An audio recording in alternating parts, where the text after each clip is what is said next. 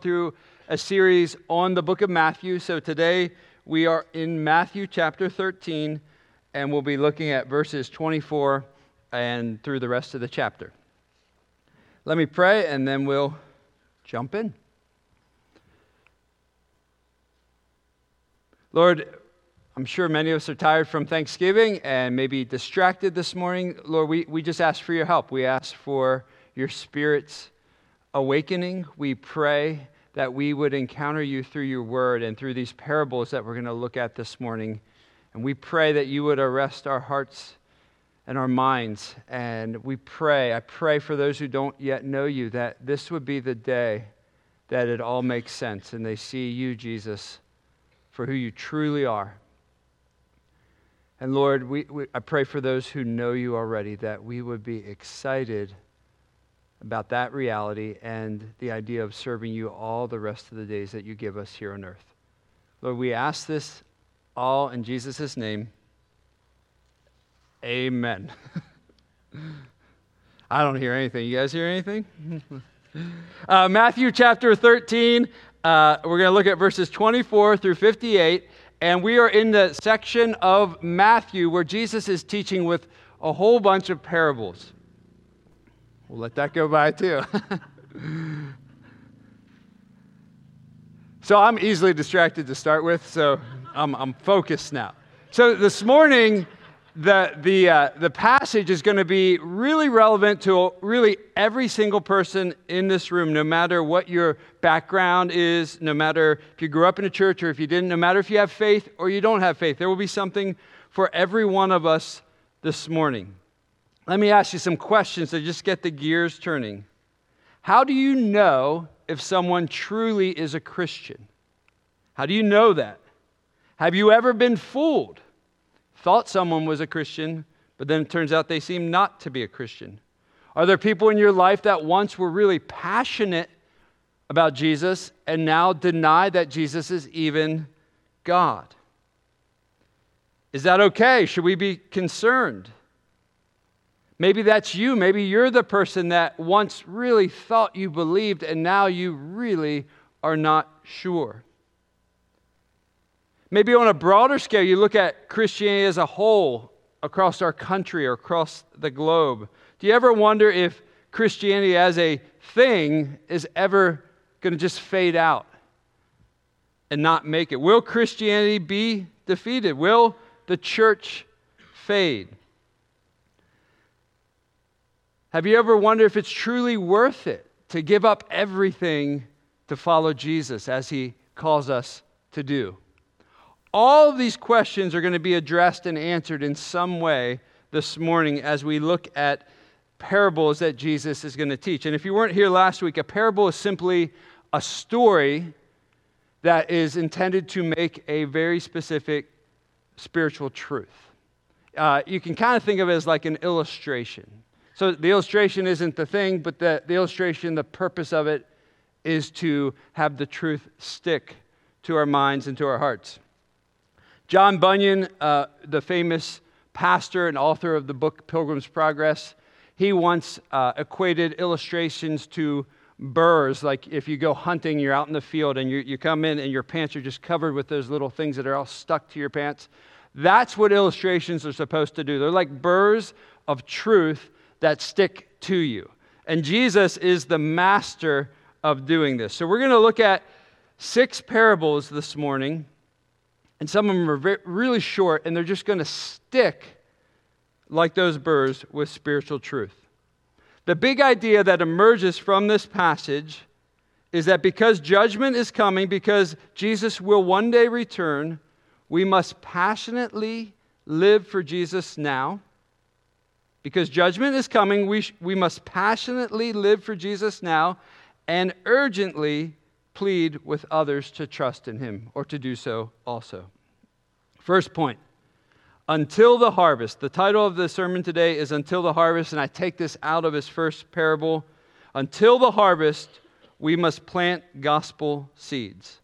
So Jesus is going to tell a parable about a harvest, about planting and harvesting a crop, and then he's going to explain what the parable means. So look at verse 24 as I read the parable.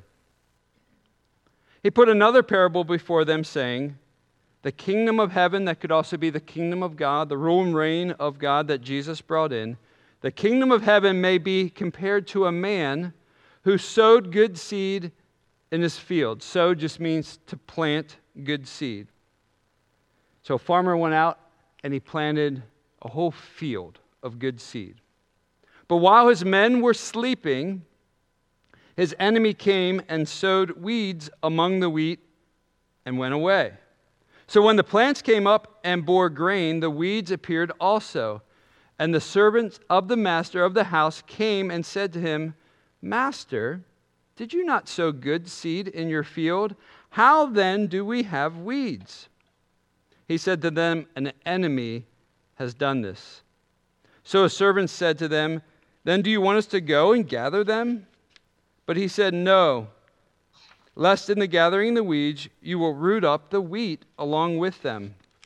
Let both of them grow together until the harvest. And at harvest time I will tell the reapers, gather the weeds first and bind them in bundles to be burned, but gather the wheat into my barn. So gather the weeds first and bind them into bundles, and then separate the wheat. So here's the picture, the story. The parable is you're a farmer, and you and your helpers all plant good seed. And you have an enemy. You go to bed the next morning, you find out that someone came in, or many people came in, and planted weeds among the wheat. You discover this. This is a problem. And as you discover it, you might not discover it right away, but as you discover it, you think, we got a problem. And in the parable, rather than trying to separate the two while they're still growing, just wait to the end, and then we will deal with it at the end. And if you study agriculture at all, particularly in the Middle East, there is a weed that looks very similar to wheat, especially when it's beginning to grow, almost indistinguishable one from the other until they are full grown. Well, a parable really needs an explanation for us to get the details of it. So we're going to jump down to verse 36, and we're going to get the explanation of the parable. For those of you who like to go line for line, don't worry, we're going to circle back around to the ones I'm skipping over. But here's the explanation, Jesus says. Then he left the crowds, and he went into the house.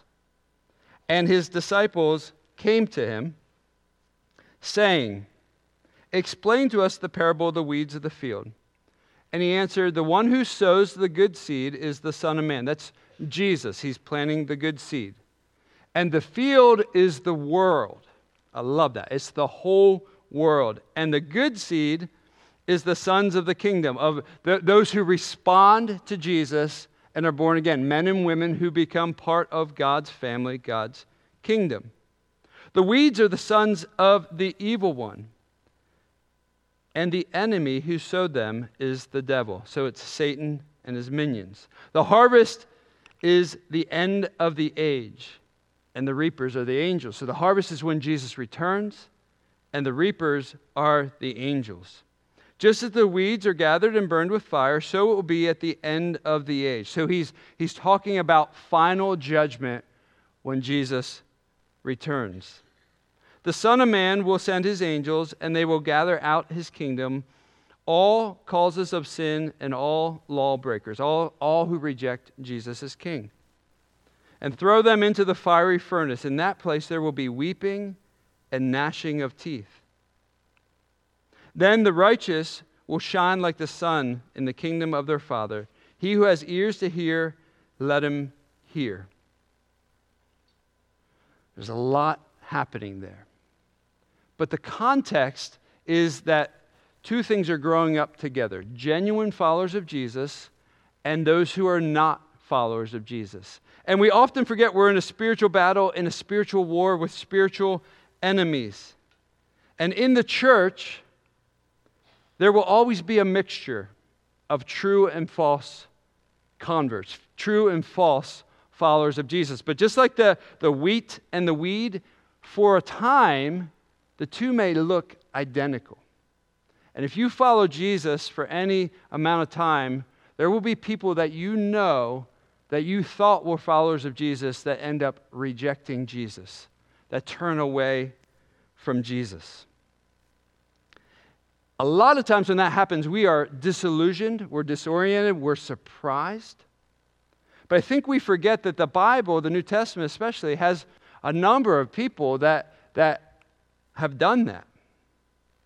Maybe none more significant than Judas, one of the 12 disciples, spending 3+ years with Jesus, front and center, a trusted friend who turned on Jesus.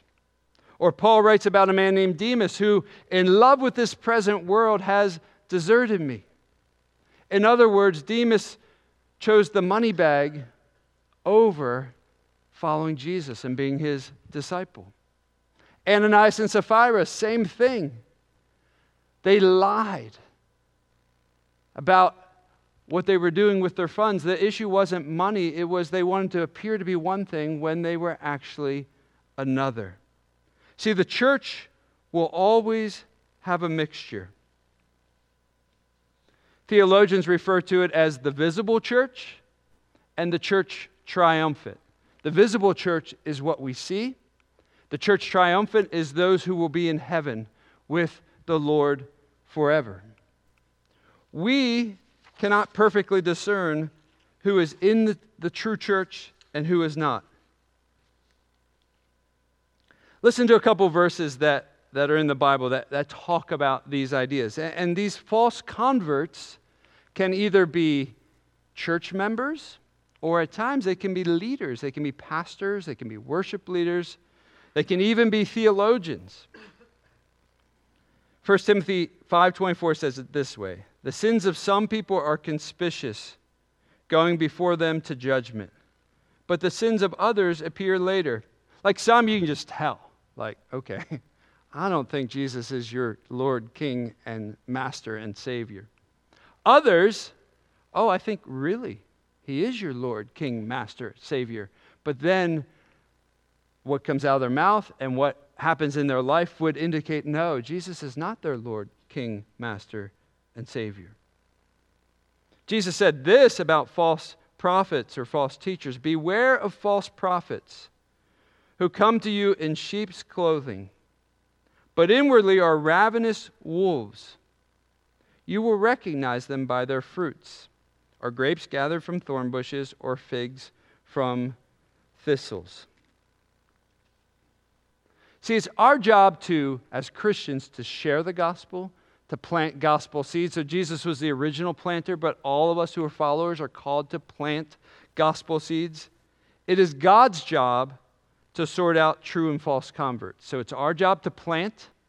It's God's job to sort out true and false converts. Now, if you have a dear friend who seems to be veering away from Jesus, you want to talk to them, you want to go after them, you want to lovingly be a good friend to them.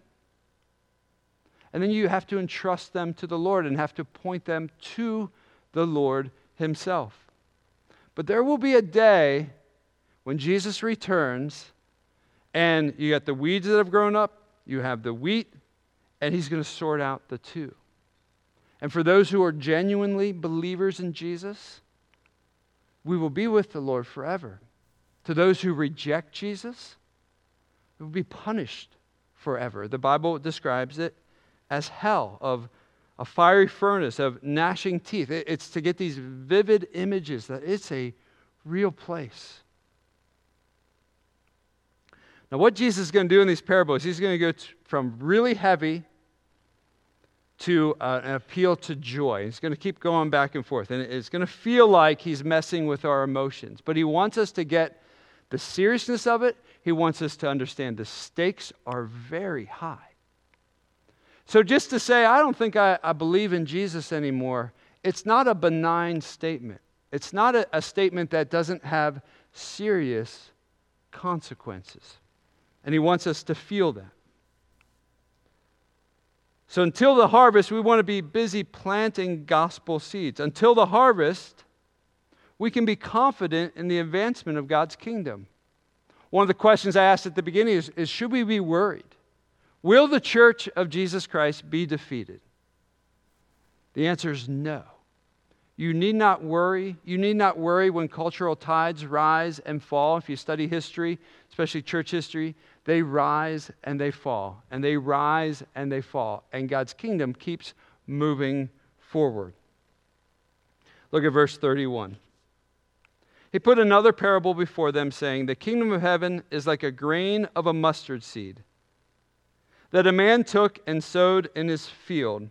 It is the smallest of all seeds, but when it has grown, it is larger than all the garden plants and becomes a tree, so that the birds of the air come and make nests in its branches." So if you look up, don't do it right now, but if you look up on your phone or your computer, size of a mustard seed, it's just a little tiny seed. It looks very insignificant. But you plant it, and then you Google full-grown mustard plant. You'll see a very large, looks like a very large bush that's 12 to 15 feet high. It's very wide in its canopy, has branches and leaves, and birds will find shelter there. Well, his point is, out of something very insignificant comes massive growth, exponential growth. That is what it's like in the kingdom of God. It starts very small, and then it grows exponentially. So you can be confident that God's kingdom not only will make it, will be sustained, but it will keep expanding and growing. And the way the Lord works, He does it by one person at a time. He saves someone, and He saves their sister or their brother, their mom or their dad or their coworker or their friend, and the gospel just keeps spreading further and further outward. Remember, when He's saying this, He has recruited 12 people to be the church. That's the early church. They are the primary leaders of the church, the 12 disciples. They were not the scribes, the Pharisees, or the Sadducees. They were not the privileged, educated religious class. They were just a hodgepodge of regular people. Some were fishermen. Some were uneducated. And yet, like a mustard seed, he used those 12 men, minus Judas, to expand and spread His kingdom. As you seek to influence people for Jesus, which I know there's a number of you in this room that love to reach out to people, love to introduce them to Jesus, love to want to be used by the Lord to lead people. And you're having a Bible study, or you've put all this effort into it, and there's just one person there, two people there, and you're tempted to be discouraged. Think of the mustard seed. Don't despise the day of small beginnings. The Lord can use one individual who responds to Jesus to influence the whole world for Jesus. I mean, you think of Esther in the Old Testament. The Lord used her obedience to spare an entire nation of people. Mustard seed of faith had massive effect. Second parable under this heading of expansion, verse 33. And He told them another parable.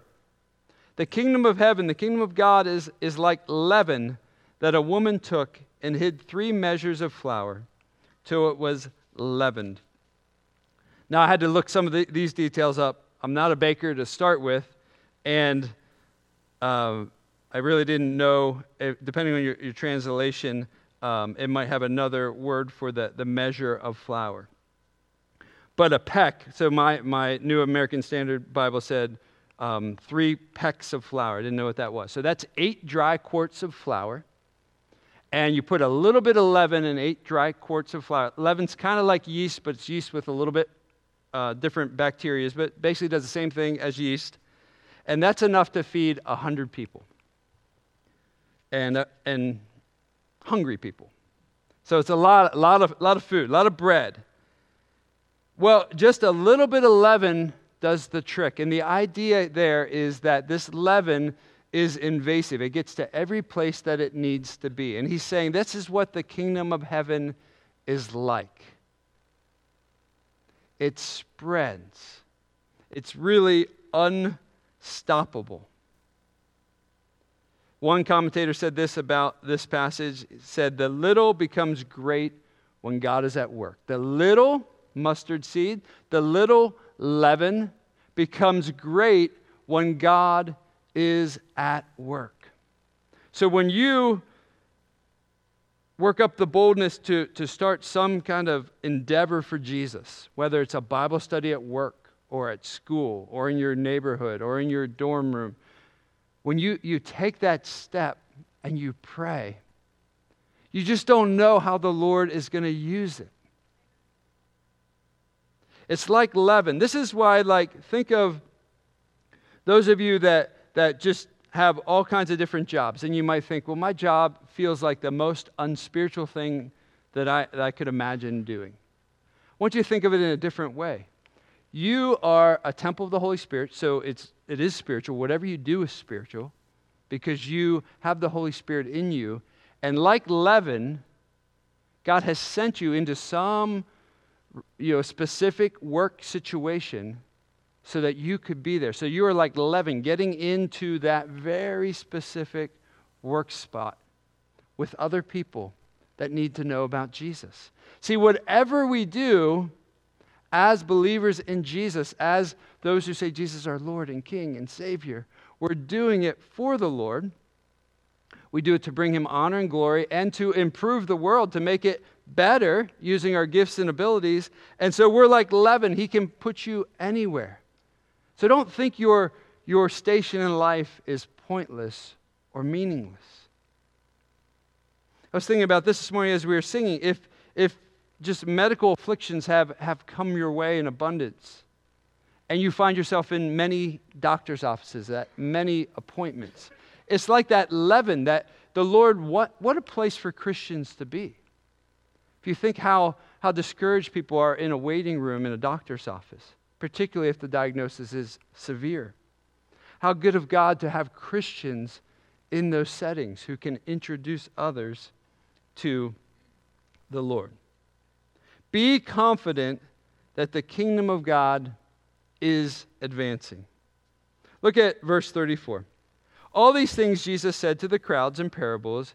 Indeed, He said nothing to them without a parable. This was to fulfill what was spoken by the prophet. I will open their mouth in parables. I will utter what has been hidden since the foundation of the world. And last week I pointed out that Jesus talked in parables to the crowd, then He brings the disciples to the side and He explains the things to them. His point is to the disciples and to us, your eyes have been open to the reality that the promised King has come, and His name is Jesus, and you know me. And so if you know Jesus, what was once hidden has been now revealed. And so I said last week, you have experienced the greatest miracle that's humanly possible to experience in being brought from spiritual death to spiritual life. So until the harvest, we can be confident that God's kingdom will advance. Look at the next section. Until the harvest, we must joyfully forsake all for Jesus. Now He's going to tell two parables of these treasures, these great valuable things. He's going to make a connection to giving it all up for Jesus. It's all worth it. Look at verse 44. The kingdom of heaven is like treasure hidden in a field, which a man found and covered up. Then in his joy he goes and sells all that he has and buys the field. So later on today, possibility I might go on a bike ride with some friends in the church. Now I want you to imagine we're in some remote dirt road in Creekside or somewhere out there, and we happen to look over and we see cash, and we see lots of cash. And let's pretend there's nothing illegal happening. But we find lots of money. And we look at each other, and we're thinking, man, we're in the millions. This is life transforming money. So we look at each other, we decide to let's sell everything we have, and we're going to buy this hillside that looks like nothing. And underneath it, most likely has an abandoned coal mine underneath it. but we're going all in. Why would we do that? We would do that because of the treasure that we spotted. Jesus' point is there's no greater treasure than knowing Jesus, than trusting in Jesus, than having a personal relationship with Jesus. And so we want to forsake all to go all in with Jesus.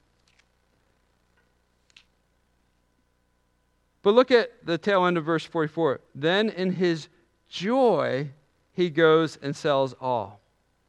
In his joy, in her joy. See, there's a moment, there's going to be probably many moments at times where you're going to have to sacrifice something to follow Jesus.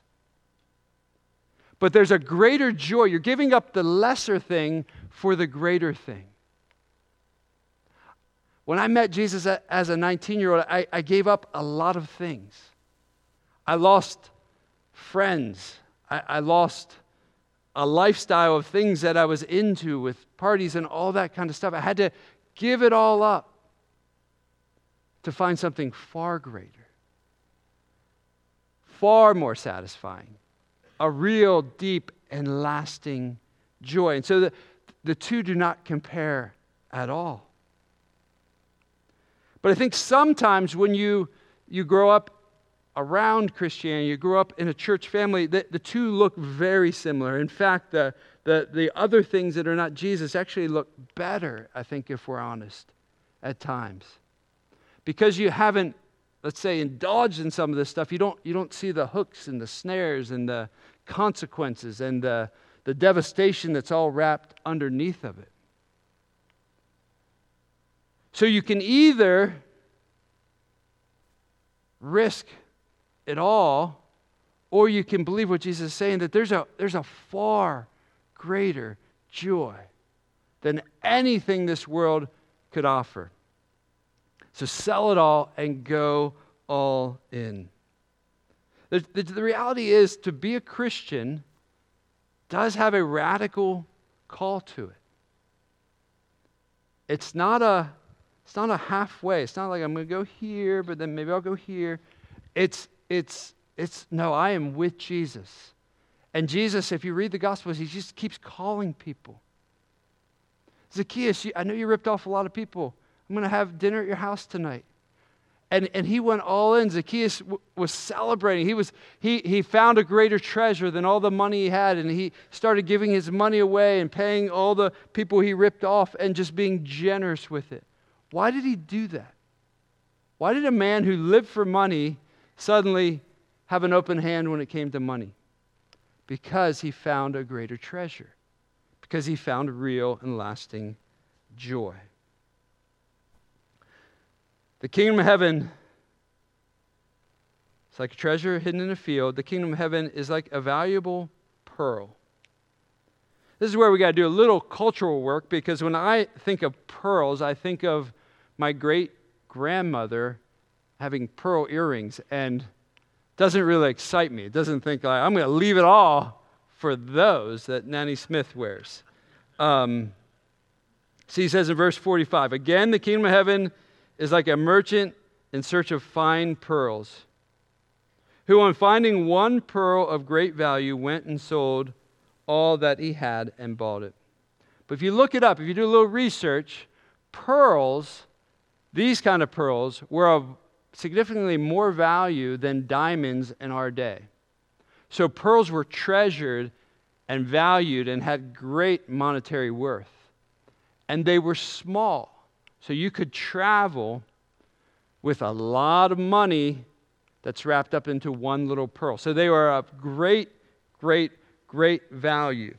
So he says, again, the kingdom of heaven is like a merchant in search of, let's say, huge diamonds, large, valuable diamonds, or fine pearls, who, on finding one pearl of great value, went and sold all that he had and bought it. I mean, think of it this way. If you found a huge rock, a huge diamond, and nobody knew it was there, you could sell some stuff, buy it, and you get a lot of money back for your small investment.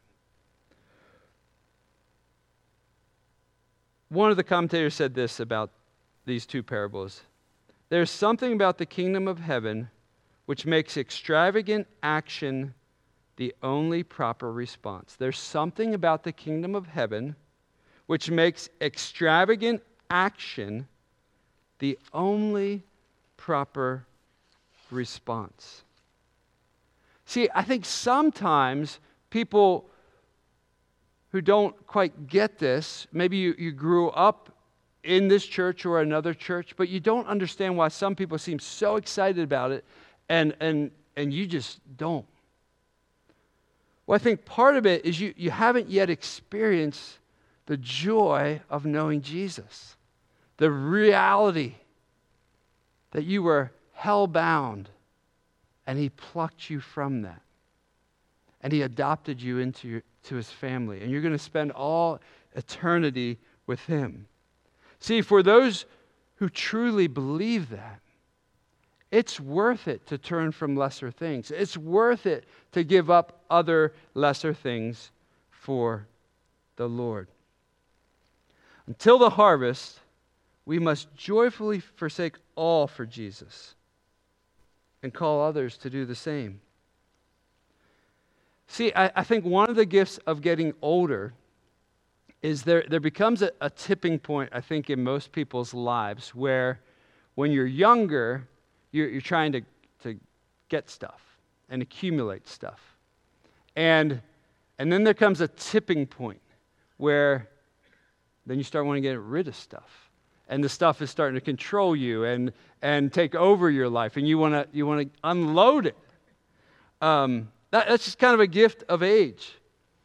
But the Bible kind of cuts through all that stuff. It doesn't mean it's wrong to, if you don't know me or you haven't been here before, we're not saying it's wrong to have a house or have stuff. It's just wrong to make that your God, to make that what you are living for, to think that will satisfy you.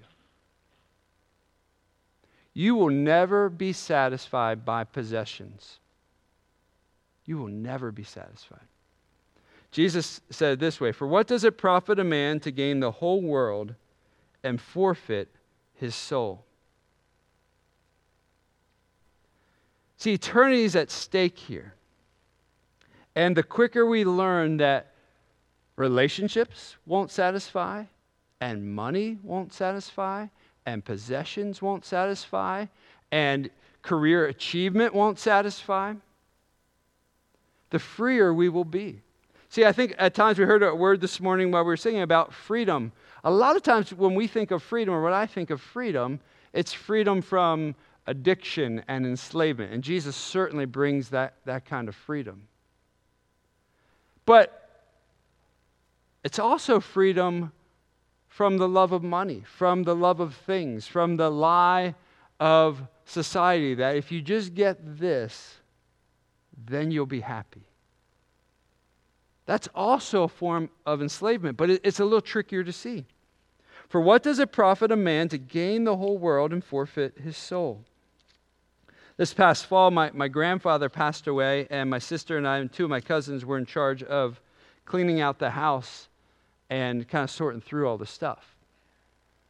And and I'm sure a lot of you have experienced this, what you'll see is people, neighbors, total strangers come out of the woodwork when they know somebody passes away. And they'll knock on the door, they'll ring the doorbell, and the first thing they always say is, "I'm so sorry for your loss." And then they give you the business card. Well, I'm not sure if I'm feeling your sincerity there.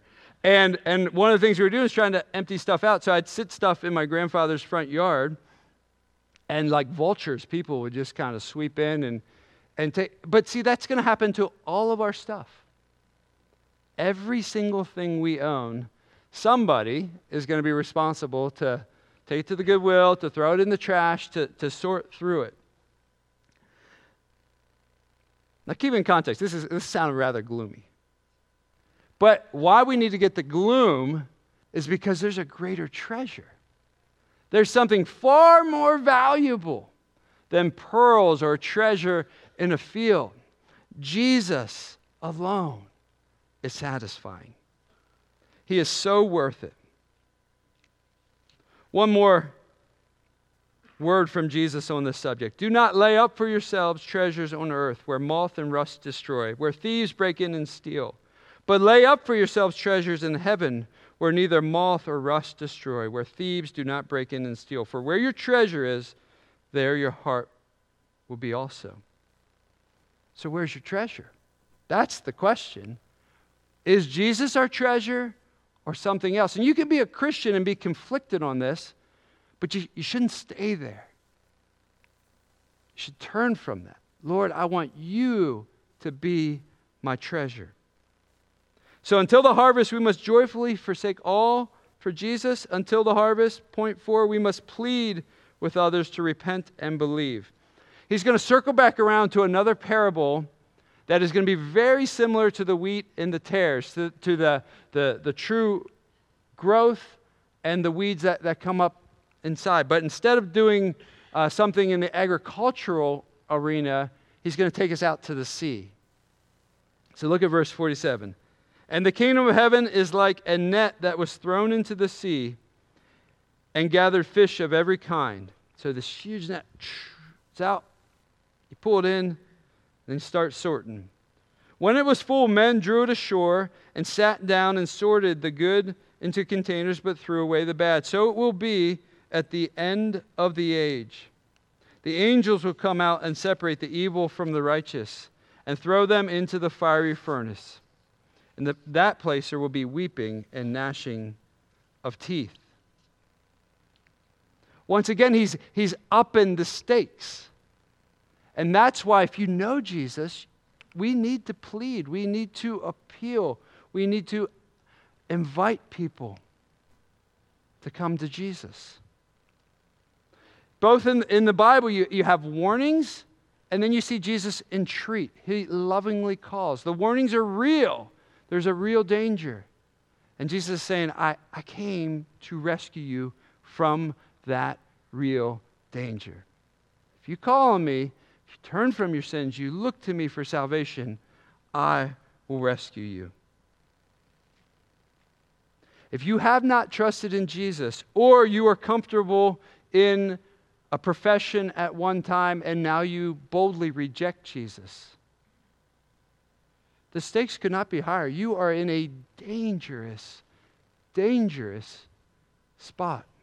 Not a hopeless spot, but a dangerous spot. Unbelief, rejecting Jesus, is not a small thing. It is a very serious thing. The stakes are high. If you're in that group, don't stay there. Call out to Jesus. Spend time with Jesus. Confess your sins to Jesus, and He will rescue and forgive. So the chapter concludes with a few verses explaining how we should think through all of this. So the question is, how should we respond to all this truth, all these parables, all these burrs that are now stuck all over us and are in our conscience to a degree? Look at verse 51. Have you understood all these things, he says? They said to him, yes. And now he's speaking to the disciples. And he said to them, therefore every scribe who has been trained for the kingdom of heaven is like a master of the house who brings out of his treasure what is new and what is old. It's a little confusing. So there were scribes, like formal students of the Old Testament, that their life was spent studying and writing the Bible. They were the theologians of the day. I don't think he's talking about those scribes. He's talking about disciples. You now are the scribes. You understand the old stuff and you understand the new stuff. All believers in Jesus. You understand what was old, the Old Testament, and what is new, which was brought in by Jesus. And now use that understanding to influence many, many others for Jesus.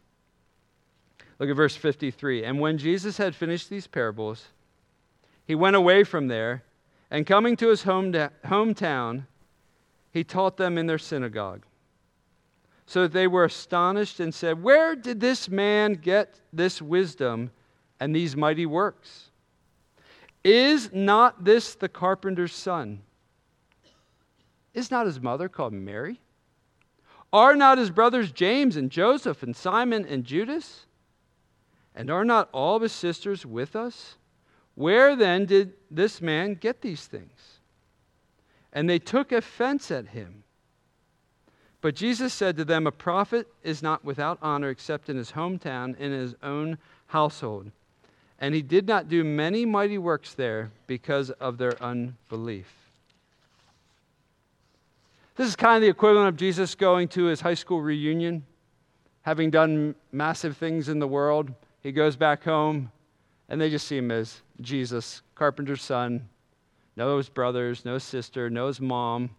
Remember all the weird stuff he did when he was a kid.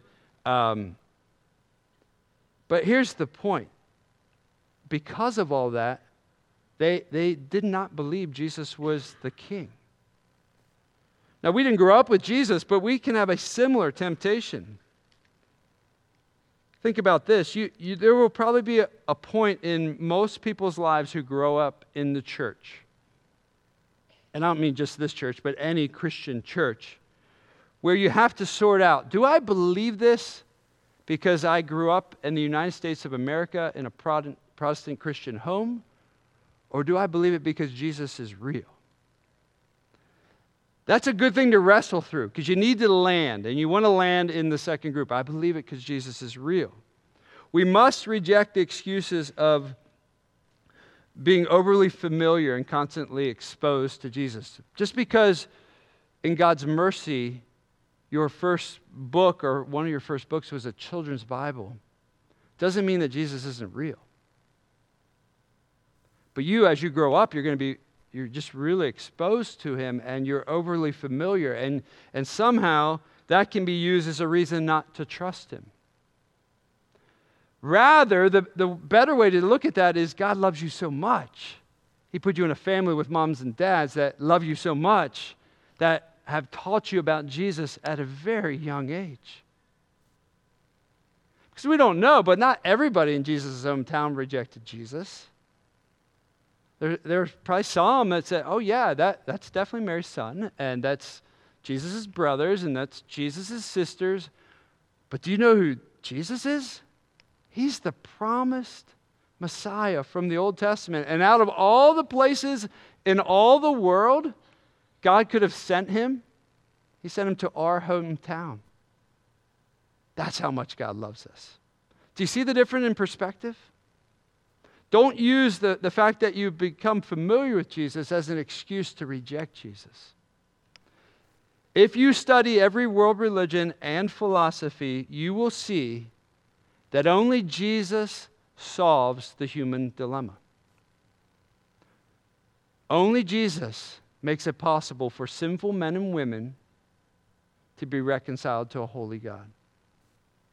It's not by our works, it's by Jesus' perfect life, his death on the cross as our substitute, and his resurrection from the grave.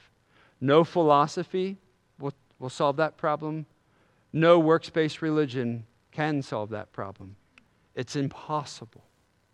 Jesus alone is the truth. And until the harvest comes, we want to live for Jesus. We want to plant gospel seeds.